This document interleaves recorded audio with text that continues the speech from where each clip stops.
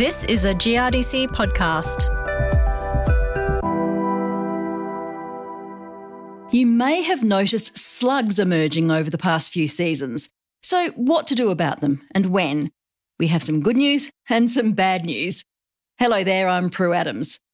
Conditions have been favourable for slugs to slide into regions that don't normally see them, and there have been increased populations in places that already do battle.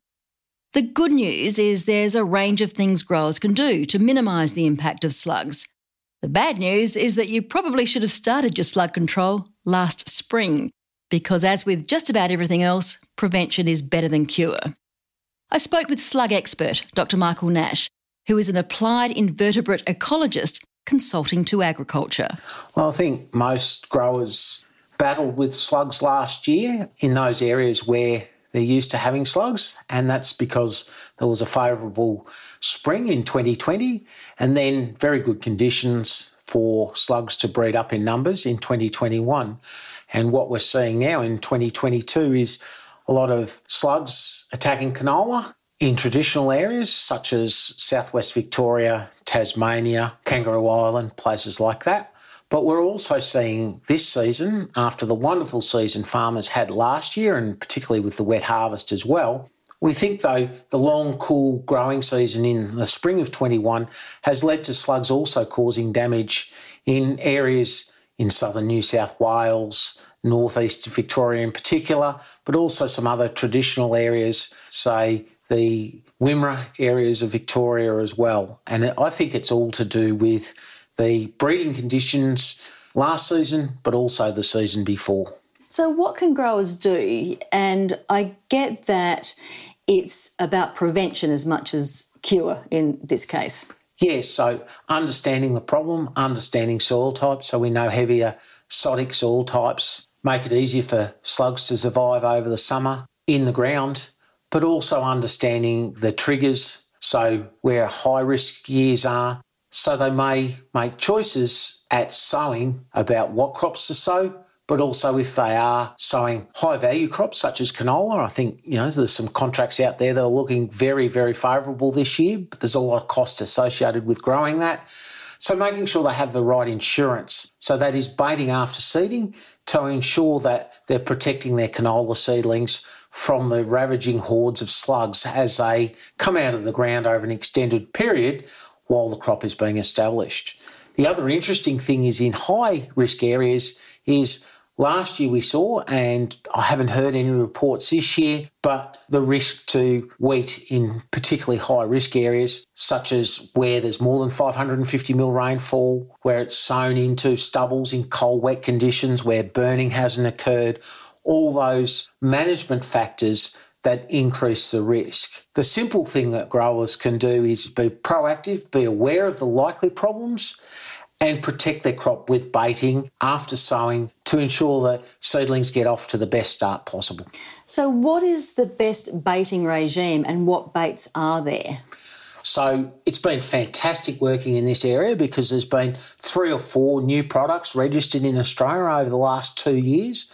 There's 2 products that have come out of Europe that I saw back in 2013 when I was on a GRDC-funded tour over there.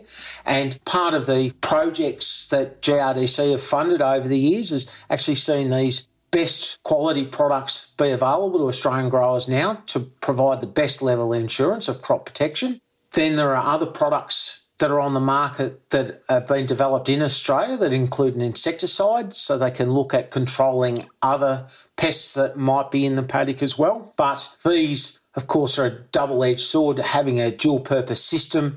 There are some negatives of applying baits that also have insecticide in them because they affect the beneficials in the system. The other really exciting thing is the release of a new formulation of iron phosphate delivered in the highest quality pellets or actual baits that are highly attractive, so they are true baits, and are highly palatable. And so that gives another mode of action to growers. That product's also certified organic and has no effect on the beneficials in the system, which I think is really important when choosing baits, is also considering the impacts that might be on the natural enemies of slugs, that is the carabid beetles and things like nematodes and ciliates that are also out there in the system. Is it worse now than it has been? Are you looking at this as being a really poor year coming up for slugs, or a very good year for them? So from my perspective, it's a brilliant year for slugs. It's fantastic. And I think for most growers in areas where they're used to dealing with slugs, they've been very proactive in managing them. And so their expenditure on protecting their crop has been higher, but they are establishing canola well. I think one of the messages needs to get out is the areas where they're not normally used to dealing with slugs, is in those areas there are crops that need to be resown. Somebody was talking to me the otde day, they were around the Bendigo region, and there are a lot of paddocks where there's canola missing, whereas the traditional area, say around Lake Bolac, there might be one grower that's got one paddock that they've had to resow where they've just dropped the ball slightly. So generally the problem is getting worse, and the best way to track that is molluscicide sales, and we've seen an increase in the expenditure growers are making to ensure that slugs don't eat their crops. And there could be another number of factors why this is the case. So let's talk about what growers can do practically when it comes to monitoring. What is the best time to be checking? How do they actually check the paddock effectively? How often do they need to do it? Those sorts of really logistical kind of things. So from a practical perspective, there's lots of things growers can do. From a scientific perspective, when I did my PhD, I think you needed to put 350 refuges. So that could be as simple as a tile, or there's mats that you can keep wet that tend to work better in dry conditions. You can put 350 of those out per 40 hectares and get a 90% confidence of where the slugs are in the paddock and how many you've got. From a grower's perspective and what's recommended in the UK, it's something like 13 mats per 10 hectares. So for my 40 hectares, I went out to industry, again funded by GRDC, and said, you need to be putting 40 refuges out for every 100 acres you've got. And everyone just looked at me and thought I was crazy. We're not going to do that. We're lucky if we put 4 out. Then when we were in New South Wales, where the conditions are a bit drier and they have a burrowing species of slug, the black-keeled slug, we put the refuges out and I went back to the trial and the canola had all got eaten, but there were no slugs under the refuges. So it's very difficult to monitor in dry time. So here in South Australia, where we've had a false break and it's been quite dry, it would be a waste of time trying to use refuges to look for slugs at this time. It's very hard to understand the problem if you can't actually monitor something that's there. It's actually coming out of the soil when the soil is damp.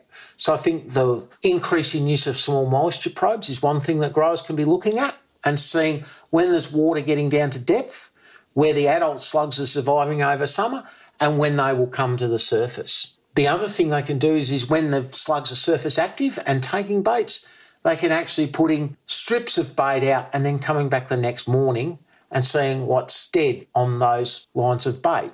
And we're actually looking at now with a commercial operation, a company, at setting up a network of cameras that will actually remotely sense slugs when they're active.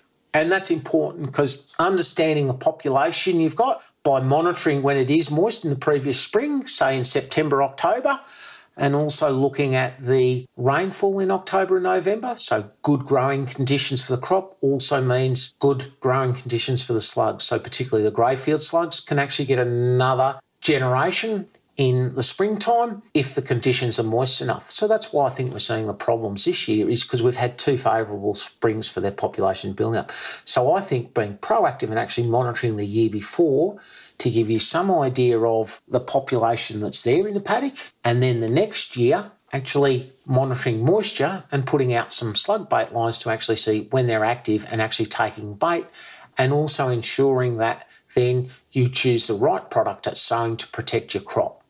So if it's a low-risk area in a low-risk year where it's quite dry, favourable for crop establishment, you might use a cheaper bait. But in a year like this where you've got high slug numbers, in areas up in the northeast of Victoria it is very wet, establishment may be retarded, then you would look at using a more expensive product that will give you 3 to 4 weeks protection rather than 1 or 2. So are there different types of slugs, and what do you have to do as a grower to sort of counteract the different types? So yes, there are different exotic species. There are 3 main species that are pests to growers. The management of each of those is different, and I'll give the example of the black-keeled slug.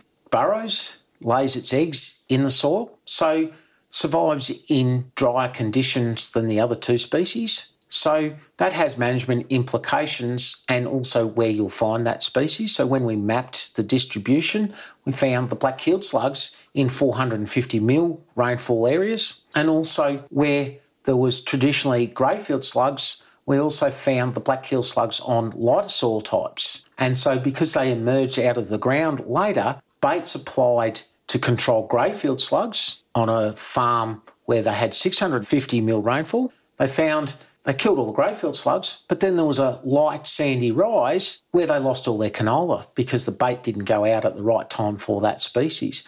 Whereas if you're in New South Wales, you find black-keeled slugs more on your heavy soil types, and you find them later, and also the other ones I was alluding to earlier that are harder to monitor because they stay into the ground and basically emerge after they've had 4 inches of rain, which is 100 mils.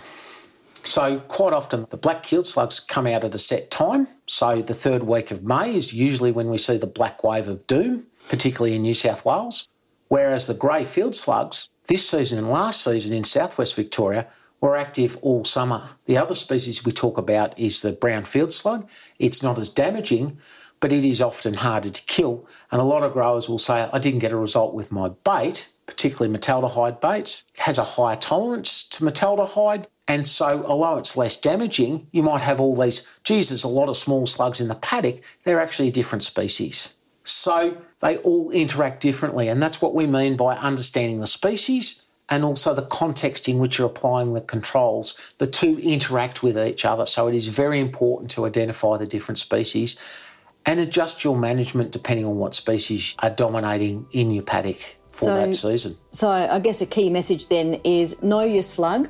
Yep. And get in advance. Yes, be very proactive, understand the risk factors, and then also understand the context in which you're applying your management to those different species.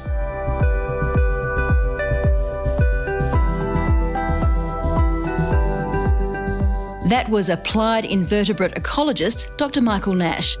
This is a GRDC podcast. I'm Prue Adams. Thanks for listening.